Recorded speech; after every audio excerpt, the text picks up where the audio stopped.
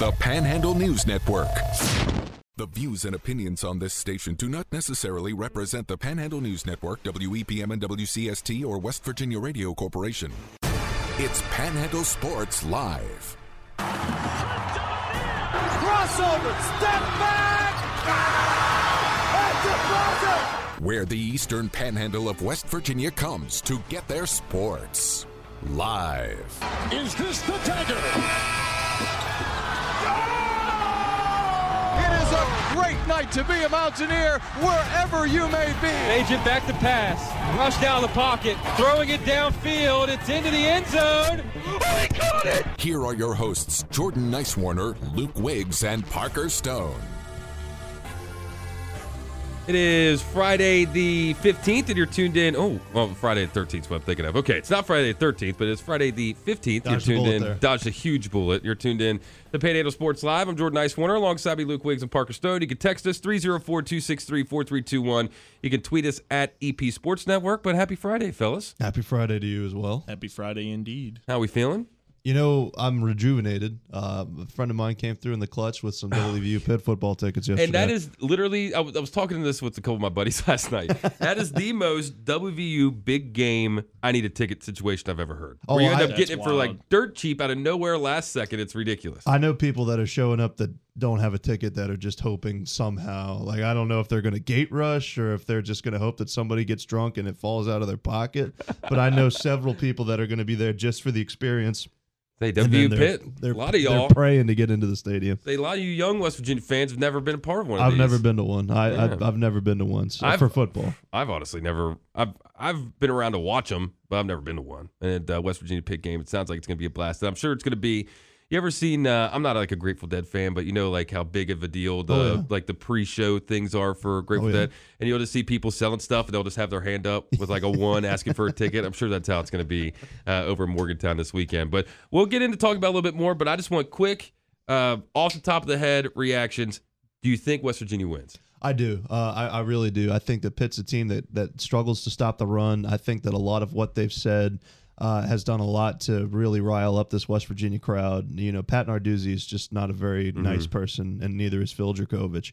And I know that the Mountaineer fans have a lot of demons to exercise, and they're going to do their best to exercise them against Pitt tomorrow.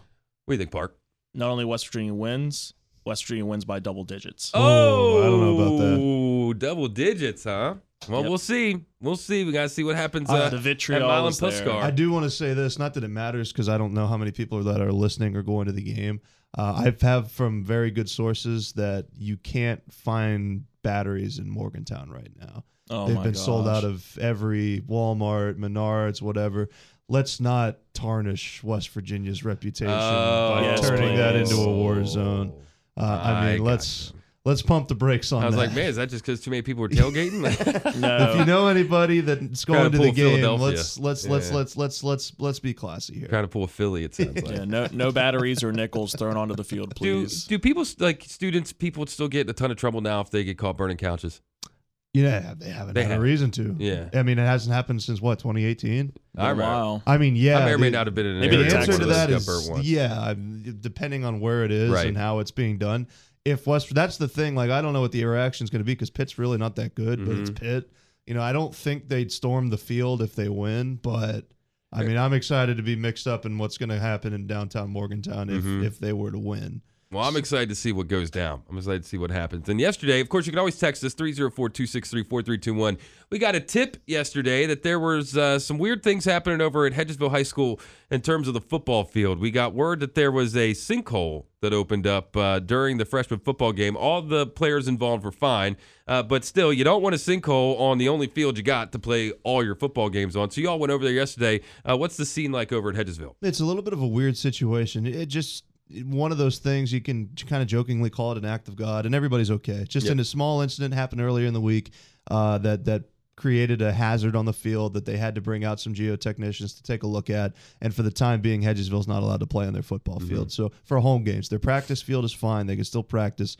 but they don't have a home game here for a couple of weeks, but they're going to have to play that along with their JV freshman games in a different location, and I know they're endeavoring to look for a new home in the meantime. But yeah, just one of those situations that talking to people that were there when it happened, it was just bizarre.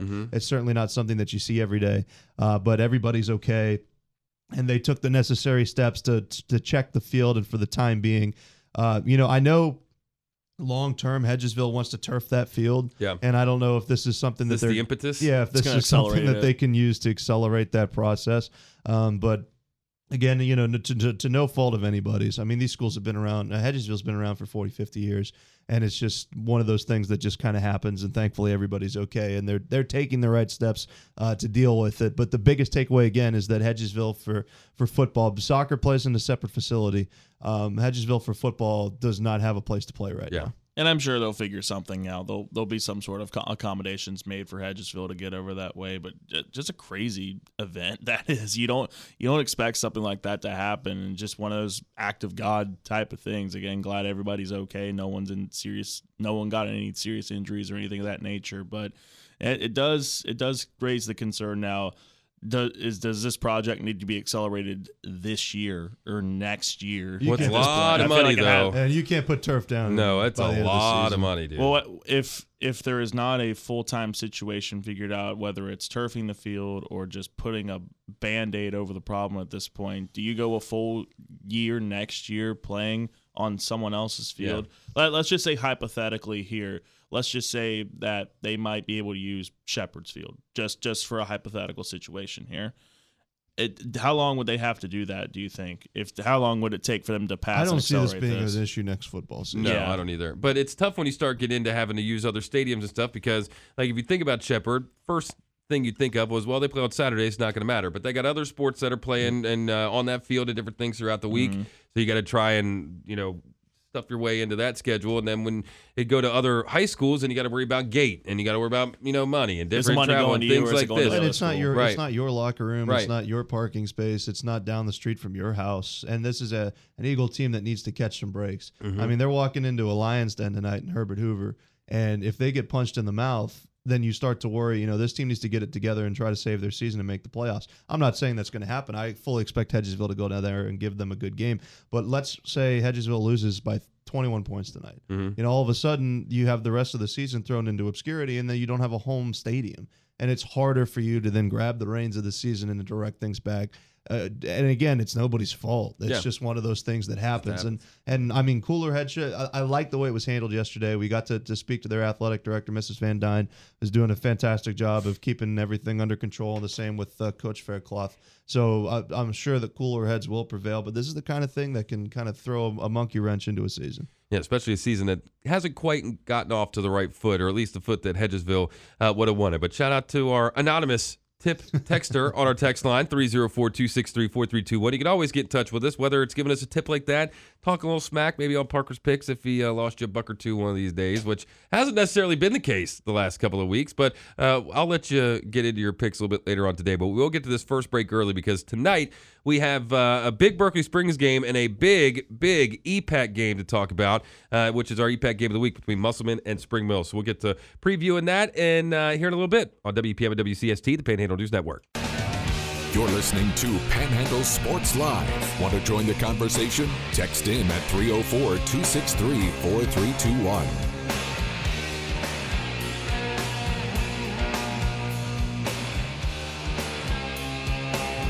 Welcome back to Panhandle Sports Live, broadcasting live from the Hoppy Kirchhoff Building. I'm Jordan Nicewarner, alongside me Luke Wiggs and Parker Stone.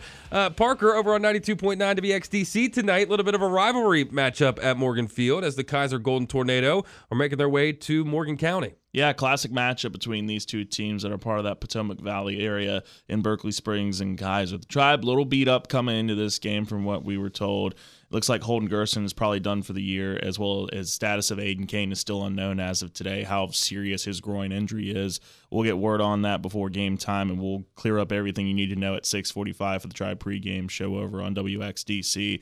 But it's a chance for the Tribe to show something yet again. Again, the first half of this schedule has been a tough one. It's been grueling. You look at the lineup, a Petersburg team that's going to be a playoff team in Class Single A. You've got a Kaiser team that's looking like they're going to be a playoff team in Class AA. Greencastle, who is in the highest classification in the state of Pennsylvania. And then you have an East Fairmont team who is yet again going to be another playoff team, it looks like, in Class AA. It's been a tough run in these first 4 games, and this has been a gauntlet stretch, which, as we're getting towards that middle point of the year in high school, towards the back half stretch, they're going to be battle-tested, but they got the chance to pull off that win that I know a lot of people in Morgan County have been waiting to see for a long time for Berkeley Springs. Oak Glen's next Saturday. That team isn't very good. You've got Frankfort coming up, which is another rivalry matchup. Then you have teams like Braxton, who have been struggling this year as well, and more coming down the line that could have the Tribe finally get that proverbial win they've been looking for. It's a tough task for Kaiser tonight. Again, I'm looking for things the Tribe can show. They've shown improvement in different facets of their team, but I'm really looking for that offensive line to grow a little bit in this game because it has struggled throughout the first 3 games of the season. They got to show me something tonight. And that'll be over on 92.9 WXDC with the Tribe pregame show starting at 6:45. And we got you covered over here on WPM and WCST as well for our Panhandle game of the week. And we've been talking about this throughout the week, this matchup between Musselman and Spring Mills. It's over at Waldeck Field in South Berkeley.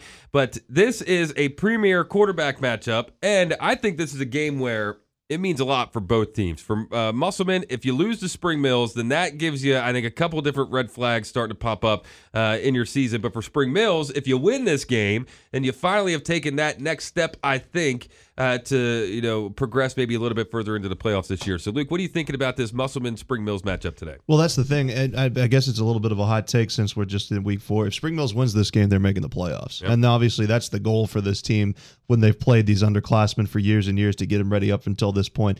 If Musselman wins this game, they prove that they're a legitimate top 8, top 10 program in the state right now, coming off of that tough loss against Morgantown. I would say that Spring Mills has a little bit of an advantage on the ground, especially with a mobile quarterback, and Alex Eaton is running the ball a lot better this year, I feel, than last season. Musselman's got the better passer, and Fleming probably better depth at wide receiver, but you've got 2 really good offensive and defensive lines, 2 really solid linebacking cores as well that I'm excited to see in action tonight. And I would say questions, especially with the health of Isaiah Bearden, a little bit of question after last week's injury against Morgantown. 2 secondaries that are athletic and can make plays, that need to make plays. So it's going to be a close game. I bet you this game's going to be decided by less than 10 points. I think Musselman would be the favorite, but Spring Mills has a lot to say about that, especially with that unique 3-3-5 and Max Anderson's a gamer.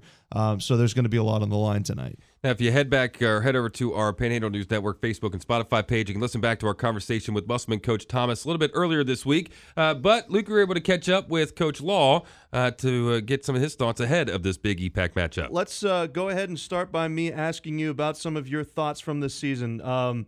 That first week 1 game against Jefferson, it literally came down to a couple of yards and a couple of seconds, Coach, and then you guys rattle off 2 really impressive wins in a row against some out-of-state teams. So start by giving me some of your general thoughts from this season.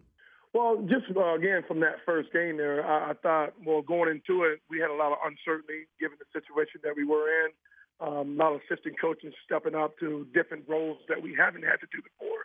And the players, just the resiliency of them, like shutting the outside noise out and actually going into that game, it was something new. But the way they handled themselves, being down, I want to say it was either like 14-6, 21-6, and the way they came at that second half, and we started to move the ball. We got a couple scores, and the guys really fought tooth and nail to get back into that game. And you're right, it came down to a 2-minute offense, and if we had a little more time and just a little more real estate, I think we could have been able to turn some different things around with that game. But overall, really, really proud of those guys, just the way they fought, because in years past, our team would have got to that halftime, and then we would have stopped playing. We would have gave in, that defeat piece. So right there is just something that we can build on there. And then we go into the Albert Gallatin game. For that one, we're missing a few players. And again, just a tough-minded set of seniors with us. We were able to get some things going, a little bit slow the first half, and then really pick things up. And again, it's the same tell for the South Solid Hagerstown game. Again, I tell my guys all the time, we're just one play at a time, just staying within the moment and just trying to make the most of everything. Well, before we talk about some of your playmakers on offense, it seems as though some of the characteristics for you guys defensively is carried over from a season ago. And I know that Coach Hesson is a tremendous asset. Three really solid defensive performances in a row from your ball club. And, that 3-3-5, when you run it well, as you know better than I do, it can certainly be deadly. So you have to be happy with where your club is defensively through the first 3 games of the season. Oh, absolutely. I mean, anytime you get a coach with the caliber of Coach Jefferson, man, he's been around for 20-some years, been 8 state championships. He knows more about the game, and so I completely trust him. And you're right, they really did pick up where they left off. We got guys like Alex Eaton, who really started seeing things very late last season. He's filling the gaps and just more of a unit instead of one guy trying to do it all. And so that's really great to see. Well, let's talk obviously about offense then and the steps that Max Anderson has taken. I've only seen him play in that Jefferson game, but he seems as somebody that was a battering ram last year that has really found a little bit of rhythm and more poise in the pocket, and some more depth at wide receiver has certainly helped that as well. So in the growth that you've seen from Max in the offseason, and of course from week 1 now to week 4, can you talk about the player that he's turned into? Well, Max, if you get to know Max, he is the kind of kid that's going to try to be a perfectionist to whatever sport he's in. And so one of the things I've noticed from him is he's taking a little bit more ownership in each throw that he makes. So that, for me, started this past offseason, working more with the receivers, working on cuts, and actually Max trying to understand what a defense is doing to him. We also spend a lot of time with Max just taking what the defense is going to give him.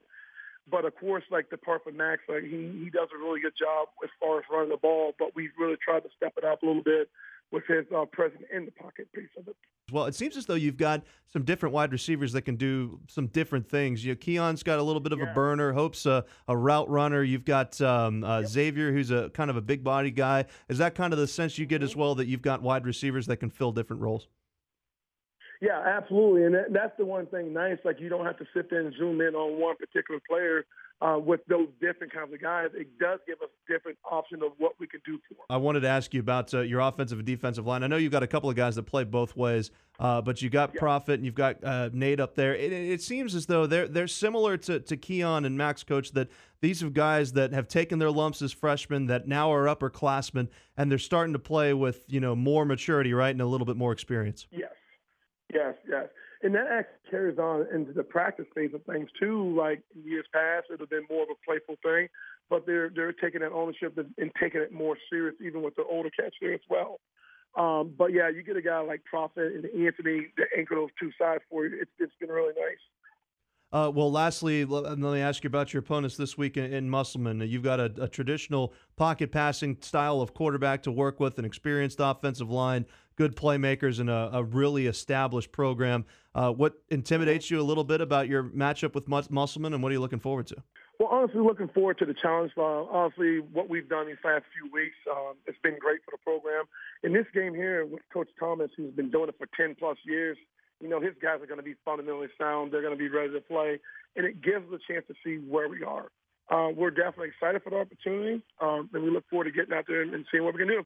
Again, that's Luke catching up with Spring Mills Coach Law yesterday. And I like Coach Law a lot, man. Like we were talking during the first break there, my nephew, he's playing with the Little Cardinals. He's always around the youth programs, checking in. He's got the varsity team there checking in, which is a big part of trying to continue to build this growing culture there at Spring Mills. But I think this team has the opportunity, and we've talked about this earlier this season, to beat, and I think if they are going to beat any of the big three, this could be the one that they could beat in the Appleman. And it's going to go on the shoulders of Max Anderson, but I think in these 4 weeks, he's made significant strides in turning into that guy and being that go-to quarterback that Coach Law and the Cardinals need. Yeah, talk about a team that's faced some adversity, and it could really derail their season. You could say the argument could be the same for Spring Mills. They lose their coach.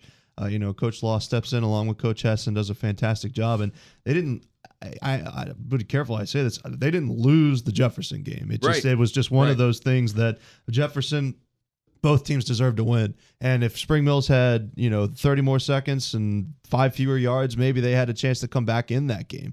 So, and you talk about beating a member of the Big Three, they almost did, and I fully expect them to get close to, if not beat, another member of that Big Three tonight. And then you have two teams that, let's be honest, Albert Gallatin's not any good, and South Hagerstown is rebuilding, but you dominate a bad team, which is a great sign for a program that's trying to be a playoff contender, and then you close to dominate a team that's where you were last year or the season before. If they had two unconvincing wins in a row, or goodness forbid lose one of those games, then we would be talking about, well, man, the Cardinals, another year where they're not going to live up to expectations. They don't have to beat Musselman to make the playoffs, but beating Musselman would put them in a very good spot to make the postseason, because they've got 2 winnable games, 3 winnable games, 4 winnable games in a row. When you look at North Hagerstown, Washington, Frankfort, and University, who is coming off a loss to Brook for the first time since, I think, 2016. So there's winnable games for Spring Mills, but, how can they establish themselves as further than just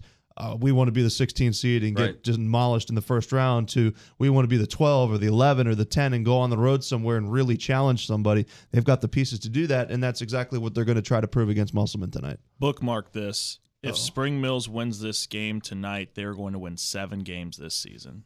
All right. I feel like this is a game, if Spring Mills wins it, they have arrived. And this is the time for them to make that statement tonight.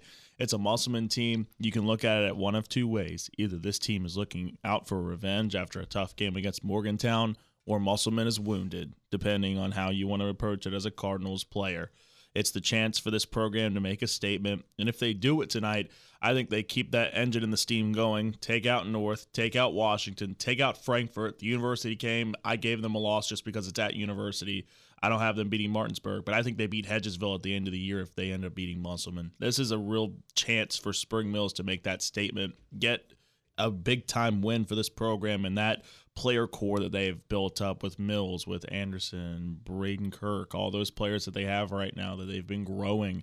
It's the chance for this program to get that statement win. And if they are able to do it tonight, I think the steam rolls and the engine keeps going for the Cardinals.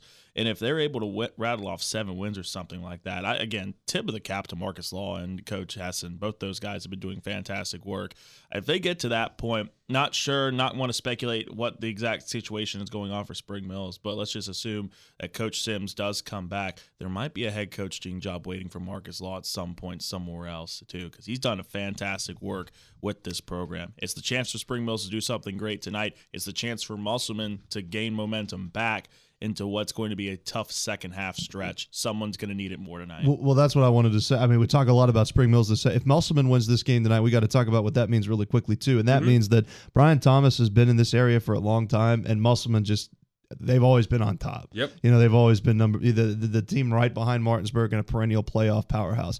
Regardless of who that top contender is, Musselman's always been there to fend them off, and that speaks to the level of culture of a program that Coach Thomas has won. So if Spring Mills wins tonight, like Park said, they've arrived. They're probably a playoff team. If Musselman wins tonight, it speaks to the juggernaut of the empire of the Applemen that they have there in South Berkeley, how they've been able to stand the test of time. Yeah, this is definitely a bigger game for Spring Mills than I think it is for Musselman, of course. But like we've said, you'll start to get a couple of red flags start to pop up for the Applemen if you lose back-to-back weeks. Of course, a tough, hard-fought, barely lost that game over Morgantown last week, but then losing to a team, potentially to a team here in Berkeley County could be a tough one. And like you said, Spring Mills, they got all the tools. They just got to put them together and see if they can work on any given Friday. But we'll have that game right here on on WPM and WCST, the Panhandle News Network, starting at 6:45. Kickoff at 7 down in South Berkeley at Waldick Field. You can text us 304-263-4321. We'll come back and we'll talk a little Jefferson football. We were able to catch up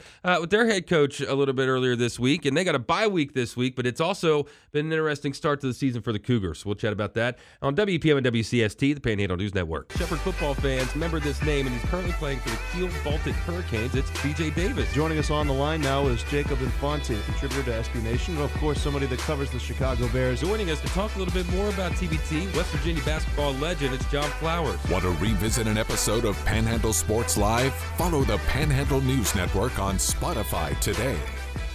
Welcome back. I'm Jordan Nicewarner. Alongside me, Luke Wiggs and Parker Stone. Text us 304-263-4321. Tweet us at EP Sports Network.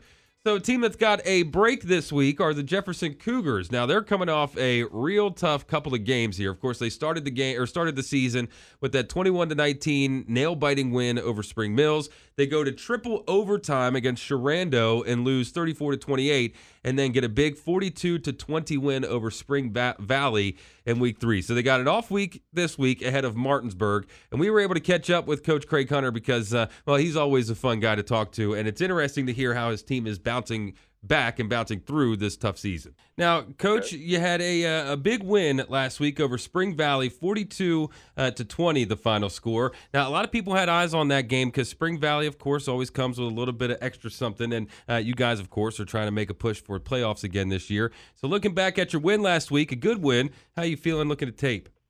There's still, we did some things right. So one of the things we wanted to make sure and focus on, that we finished the fight and we scored points in the second half, which we were able to accomplish. But there's still some things on film that we saw that we just need to get still clean up. It's still early in the season. There's some things that we need to get taken care of, just playing more assignment detailed football.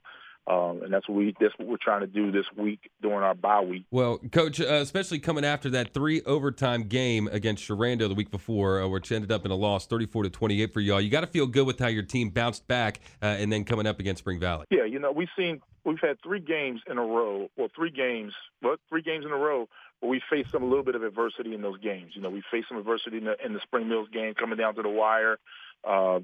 Faced some adversity during the Sharando game, and they continued to fight all the way through the game in the triple overtime. And then we had a little but in the first half, so we faced some adversity going into halftime down that game and be able to come out in the second half and explode for some points in the second half and get some stops and all the good things that we need to do to orchestrate that win. So I feel pretty good at how the kids have responded to the different types of adversity we've seen over the last 3 weeks. Coach, I want to ask you about your defense. Obviously, you've been at Jefferson for a while now, and it seems as though you've got some pretty legitimate playmakers at every level.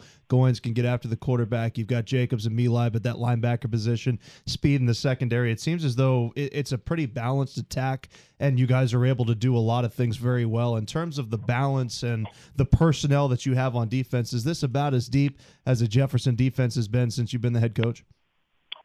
I would say probably so. It's probably about the best all well-rounded defense that I've had here at Jefferson High School probably since I've been coaching. These guys get after we can get after the quarterback. We can cover in the back end. There's still, like I said, this is some detailed things we just got to clean up to make sure. So hopefully a top-notch defense, not only in this area but in the state. And Coach, obviously you also have some significant depth at your skill possession players, and I hate to highlight just one, but Jackson Rockwell was somebody that you touched on coming into the season as potentially pushing for that quarterback spot. He didn't get it. He moves to wide receiver and defensive back, and he's been excellent, especially as a pass catcher. Was this something that you kind of saw coming in the preseason, that he could be a really down the field threat, or has this been a little bit of a surprise? We saw that throughout the summer as Jackson was at backup quarterback spot. When he wasn't a quarterback, he was always at receiver. And Coach, I wanted to bring up quickly the Sharando game from a couple weeks ago. Is that the longest game you've ever been a part of as a coach or a player in any environment? Because it felt like that one ended up being a marathon, depending on all the things that went down in that game. Talk about the emotions from that game and how important it was, and how really it was a statement to your team's growth to take that Sharando game and turn it into a big time win over Spring Valley. Well, it was a really long game. Figure the kickoff was at 6 o'clock. And I don't think we ended till about after 10, maybe almost close to 10. So it was an extremely long game. I just thought the kids, the emotions of that game. You go in, you have the lead, you lose the lead. You go into overtime. You go in, you kick a field goal, you miss the field goal. You've seen their field goal kicker kick the ball in the end zone on kickoff and then kick a 40-some yard field goal in the game, and they're at the 5-yard line about to kick a field goal, and you're like sitting there thinking like, oh, well, we know what is going to happen here. And then he kicks it and hits the crossbar, and they miss it, and then we go right back in another overtime, and then, we score, and it takes them the 4th down to score again. So it was just a roller coaster of emotions going through that game, and for the team to lose the way we lost and to be able to bounce back, knowing that we were staring at Spring Valley, who, is a perennial powerhouse team in the state of West Virginia, just to be able to staring down that team coming into the week, getting to the bye week, so we can try to fix some things that we see that we're missing, that we're not clicking on to get ready for the next game. Well, of course, Coach, looking at your schedule here, you have the bye week this week, which gives you plenty of time to get ready for the Martinsburg Bulldogs going on the road to play Martinsburg. Of course, not that long of a road trip. But you have the rest of your EPAC matchups in there, but also sprinkled in a couple of Maryland teams, Virginia teams, and things like that. So the final half of your schedule is definitely an interesting one here. Does that give you some problems with it being, EPAC, and then having to transition things into these out-of-state teams? I would say no, because most of the out-of-state teams, except for one we've played before, so we're familiar with them. So it's nothing different about us transitioning from EPAC to out-of-state teams. It's nobody really new on the schedule this year, except for one team, which is the Clarksburg team down in Maryland. Other than that, everybody we're familiar with. They've seen us, we've seen them. So they haven't had coaching changes, or so far that I know of, any style changes. Well, Coach, what does a bye week look like for the Jefferson Cougars? It's nestled between two really tough games on your schedule. Is it more of a recovery week, or like you said, more of an install week to try to fix some of the mistakes through the first couple of games of the season? A little bit of both. You got some kids that are banged up. You give them maybe some days off, let them rest. We're not going to do a whole bunch of heavy hitting this week at all. We're going to get back to some basics. Go back to techniques that we were using, some things that we're not doing properly, making sure that everybody's understanding offensively what we're doing, and then defensively making sure everybody's understanding where they're supposed to be on certain assignments within the defensive scheme, or what was called. So things of that nature. So making sure that everybody knows where. So making sure like the free safety knows where the corner and the linebackers are supposed to be in a certain coverage. So we're just making sure that everybody knows the intricate parts of where everybody's supposed to be. We try to follow a montage of, if you do your job, then everything else will fall into place. We don't want you out there trying to cover up for somebody else all the time, because then you're not doing your job. So that's what we're trying to get back to this week, and making sure everybody understands that. Well, of course, Coach, you got the bye week ahead of this Martinsburg game. I think we could probably answer this question for you, but what are some of the things you're looking at coming up against the Bulldogs in 2 weeks? Right now, they're Martinsburg. They're everything that you see every year. They're big up front. They get after you. They're physical. They're aggressive. They're fast. We've seen a couple games on them, and they're just, basically from the outside looking in. I know that Coach Walker's back, but from the outside looking in, nothing's changed. It's a typical Martinsburg team. We want to get prepared, make as little mistakes as we possibly can against them, because they do a very good job of taking advantage of mistakes you make. So we want to limit our mistakes, make sure we try to limit their speed as best we can. When we got them tied up, or make sure we make tackles on them. Those are things that we got to try to do. So far people have had problems doing it. Hopefully we can do a better job than some of the other teams have, and put out a good product there next week. Again, we've been speaking with Jefferson head football coach Craig Hunter. Sir, thanks for taking a little time to chat with us, and keep up the good work. All right, thank you. Thank you, Coach. Again, that's us catching up with Coach Hunter a couple days ago ahead of their bye week this week, which is always interesting to see how coaches handle a bye week, especially kind of early in the season like this. Because if you think you wait another week or two to have your bye week, then you're probably more into an R&R type of break where, you're trying to get your rest going, you're getting everybody recovered, everybody recuperated, rest and relaxation as well as going for there. And then, but with it being this early in the season, and Jefferson doesn't really have those kind of issues. So like you asked him, it's a different type of bye week for the Cougars. Yeah, I think so. And at this point in the season, Jefferson last year had lost a couple of tight games that were 1-2. This year they've won a couple of tight games and they're 2-1. And I think they're in a pretty good spot coming off of a pretty demonstrative victory against Spring Valley. He's a little down this year, but that's still a quality win. Test your mettle against Martinsburg next week, and then you've got, the point of the season that's going to decide where you're going to finish and whether or not you're able to host a playoff game. If you're able to rattle off 3 consecutive victories after Martinsburg against Hedgesville South, and Millbrook, who you were able to beat last year. And then you've got that Musselman game that's going to decide a lot of things before taking on an out-of-state opponent, and then Washington for a little Jefferson County rivalry to end out the season. They're in good shape right now. Health-wise, they're pretty all right. And bye week's coming at a good time because they, some bumps and bruises and things like that, and still trying to figure out how to fully evolve this offense. We didn't expect Rockwell to be as big of a receiving threat as he has turned into this season. Keyshawn's doing Keyshawn things, and Quentin Goins is, put his flag in the ground. I mean, between him and Fleming and Williston, I find it hard to believe that there's a more talented edge rusher anywhere else in the state. So, Jefferson's in a really good spot right now, and I'm excited to see what they're going to look like coming out of the bye week, just kind of throwing caution to the wind and going after Martinsburg. Yeah, and for Jefferson's sake, they were a game out from hosting a playoff game last year. They were a 9 seed, or rather, wait, they were a 10 seed, right? 10, they were a 10 seed. Okay. So they were close to getting to a home playoff game last year. With how it's set up, usually it's 2 teams out of the EPAC can get themselves into a position to get that home playoff game in the first round. It might come down to Musselman and Jefferson on the 20th to maybe host a home playoff game, and Musselman is able to beat Spring Mills tonight. These are the type of situations that you find yourself in. I mean, the Martinsburg game, you got a chance you're rested, a chance to fully attack the Bulldogs at full strength. I think that's going to be one of the bigger tests this season for a Martinsburg team that has looked like world beaters at this point.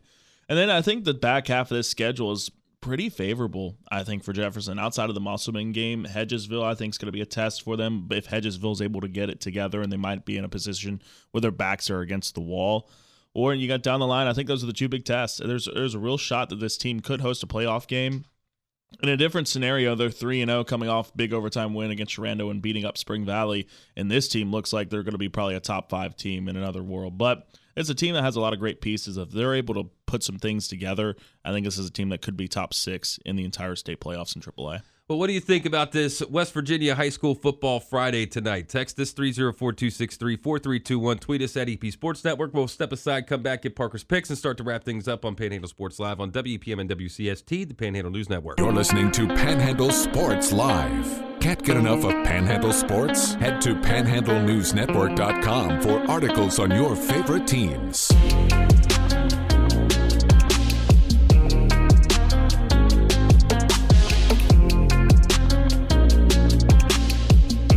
Welcome back to Panhandle Sports Live, broadcasting live from the Hoppy Kirchville building. I'm Jordan Nicewarner, alongside me Luke Wiggs and Parker Stone. Yeah, well, that's called beginner's luck. Luck. Yeah, I like to call this my lock of the day. Proven it's never fails. Never failed once. Last night we did pretty good for Thursday Night Football. I was running a 4-leg last night. My picks for yesterday's show, we went 2 for 3 overall. Yesterday's lock was TJ Hawkinson's over on receptions, which he was able to get with 7 receiving yards. For Hawkinson also was over. And then Jefferson, we were able to hit the over on receiving yards. He ended up going for 159. I mean, he's just a special talent. Justin Jefferson's something else. But Devontae Smith was under on receptions at 4. We needed the 5.5 mark, so we missed our perfect slate for Thursday. But again, a great game from Jefferson and Devontae Smith too. That take I had yesterday that he's going to be the number 1 wide receiver in Philly. Well, by do the you end of the remember year. when every mock draft had Justin Jefferson go into the Eagles and they ended up with Jalen Reagor instead? I mean, That's it made tough. so much sense at the time. Yeah. But Eagles Tough. can't have everything. Tough scenes, but we're going into the weekend, which means we got college football coming up on Saturday, and all I'm gonna say is they done made this personal. I'm minding my own business, watching some film, trying to get ready, trying to get out here and be the best coach I could be. And I look up and I read some bull junk that Dan said about us. Talk to us. Once again, talk to us. Why would you want to talk about us when we don't talk about nobody? All we do is go out here, work our butts off, and do our job on Saturday. But when they give us ammunition, they done messed around and made it what? It was just going to be a good game. And made this shit personal. They done messed around and made it personal. It was going to be a great test. Talk to him, Prime. They They done- made it personal. They Talk to done him. they done turned around and made Parker's picks personal. Colorado covers the spread, and then some is this weekend's lock of the day for college football. This is going to be ugly, guys. They're going to lay on the score on them after that. This is going to be ugly. What was supposed to be maybe a trap game for Colorado just turned into a behind whooping for what's going to be Colorado State, to put it lightly. And I think Shedeur Sanders, this isn't part of my picks, but I think Shedeur Sanders is going to have a great game as well. He's going to throw it for 3 touchdowns in this contest, and he's going to be it's not going to be pretty in Colorado. That's all I'm going to say on that. But also for this game, a big storyline this season, we've talked about it and commented on it, the Iowa points situation going on. Brian Ferentz, their offensive coordinator, he has to average 25 points a game this season for the Iowa offense, or he's going to get fired. They're playing Western Michigan, and guys, I don't think the points over's hitting in this game. I'm taking the under again. I'm taking it again. I don't think he's going to get a job. The Iowa offense is just anemic. It's not good. I mean, the defense is fantastic for Iowa. They just can't put anything together on offense. And I think the under's still going to hit for Iowa. It's 42.5. I'm still rolling with it. I just think it's a good as goal to get for your picks. And I know this is what you've been waiting on, the Backyard Brawl. And my pick to win the Backyard Brawl, if you listen at the start of the show, I already gave it away. West Virginia's winning this game because it's a home crowd, home environment. Pitt's not that good this year. They got beat by Cincinnati. I just think this is the chance for Neil Brown to save his job, at least for this season, and he's going to do that with West Virginia. The fan base is going to come out in droves. It's been a sellout for weeks at this point. The place is going to be going nuts. I'm taking the Mountaineers to win and maybe even win big against Pitt. I said 10-plus points in this. I think it's a real possibility that 10-plus point win for West Virginia could happen. So Colorado covers the spread as this weekend's lock for college football. We've got WVU with the win. We've got as well the under on points. And then NFL action, we got Chargers with the win over the Titans is what I'm picking this weekend.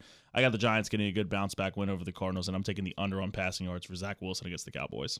Hey, you're taking a lot of unders this weekend. It's an under weekend for the most part. Don't like it. Man, you're just hoping for boring football. I mean, Iowa football is boring to be Stick to the Big Ten, coward. Yeah. That's true.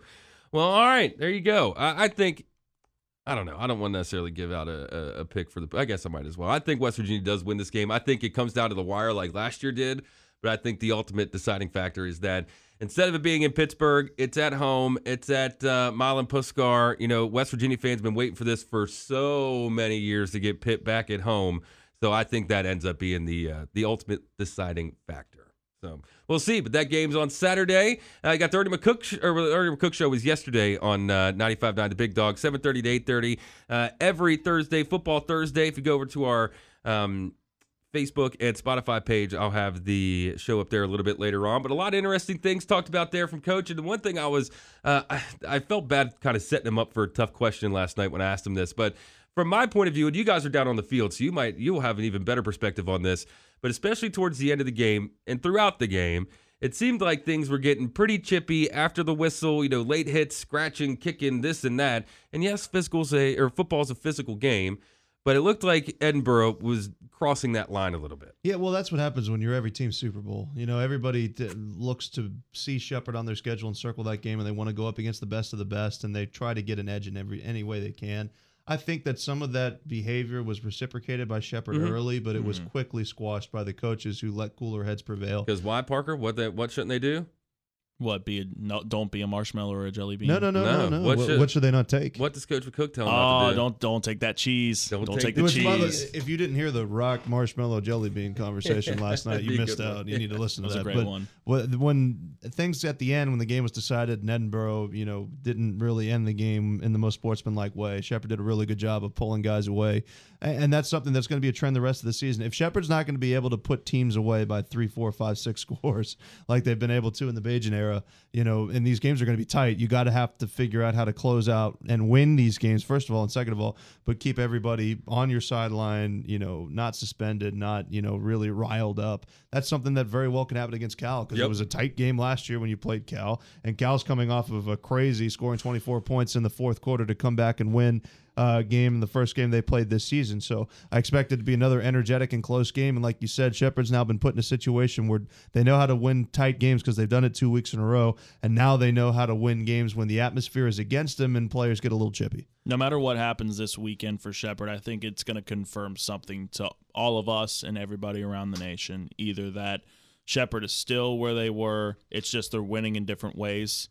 or Shepherd maybe is taking a step back from what they were a couple years ago. Maybe the ceiling for what they are as a program right now maybe goes down a rung than what we potentially thought. Maybe instead of going to the Final Four, it's maybe making the playoffs and winning a playoff game, right.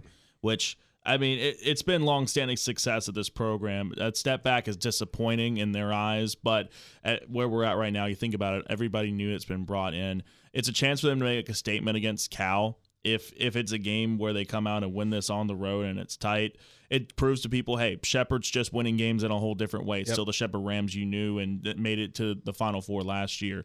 If they lose this game, then expect everybody to be down on the Rams national media-wise at that point. And it just go be an underdog ride for Shepherd, I think, at that point. Well, this team is not built like the last 3 years of Shepherd football. I mean, when you got a guy like Tyson Bagent that can literally score, I mean, just himself, he can make guys score multiple touchdowns. I mean, they were just beating teams to a pulp in the first half and then being able to kind of cruise through things. But this team isn't quite built that way. Seth Morgan's not the guy that's going to try and hit you with the deep ball every play or hit you with a touchdown play. They're going to work down the field. They're going to take some time off the clock and grind through a couple of these wins. Now, this Cal game is going to be tough. They kick off at 12 noon on the road at Cal against the Vulcans, Cal, PA, in between Pittsburgh and Morgantown pretty much. But we'll have the call over on 95.9 The Big Dog. Pregame show starting at 11 tomorrow, kickoff at 12 noon. But this will definitely be a big-time game for the Rams. And yeah, I don't know. I don't know how to call this one, fellas. I mean, the defense is coming back. I mean, the defense is pretty much back at this point, but it's hard to tell. But real quick, final thoughts, fellas? The other high school football games tonight, Martinsburg against Woodson, Hedgesville against Herbert Hoover, Washington against John Marshall. We'll talk about those on Monday. And, guys, keep an eye on the Orioles. They've lost 3 in a row. A little concerning. I love that Justin Jefferson, if he retired today, would be the greatest wide receiver in Chicago Bears history. It's funny. Well, that does it for us today. If you missed any show, you can listen back to it a little bit later on the Panhandle News Network Facebook and Spotify page, and we'll have plenty to talk about on Monday. Have a good one. Talk to you then. Country roads, take me home to the place I belong, West Virginia. WEPM Martinsburg and WCST Berkeley Springs, a WVRC media station. We're proud to live here too.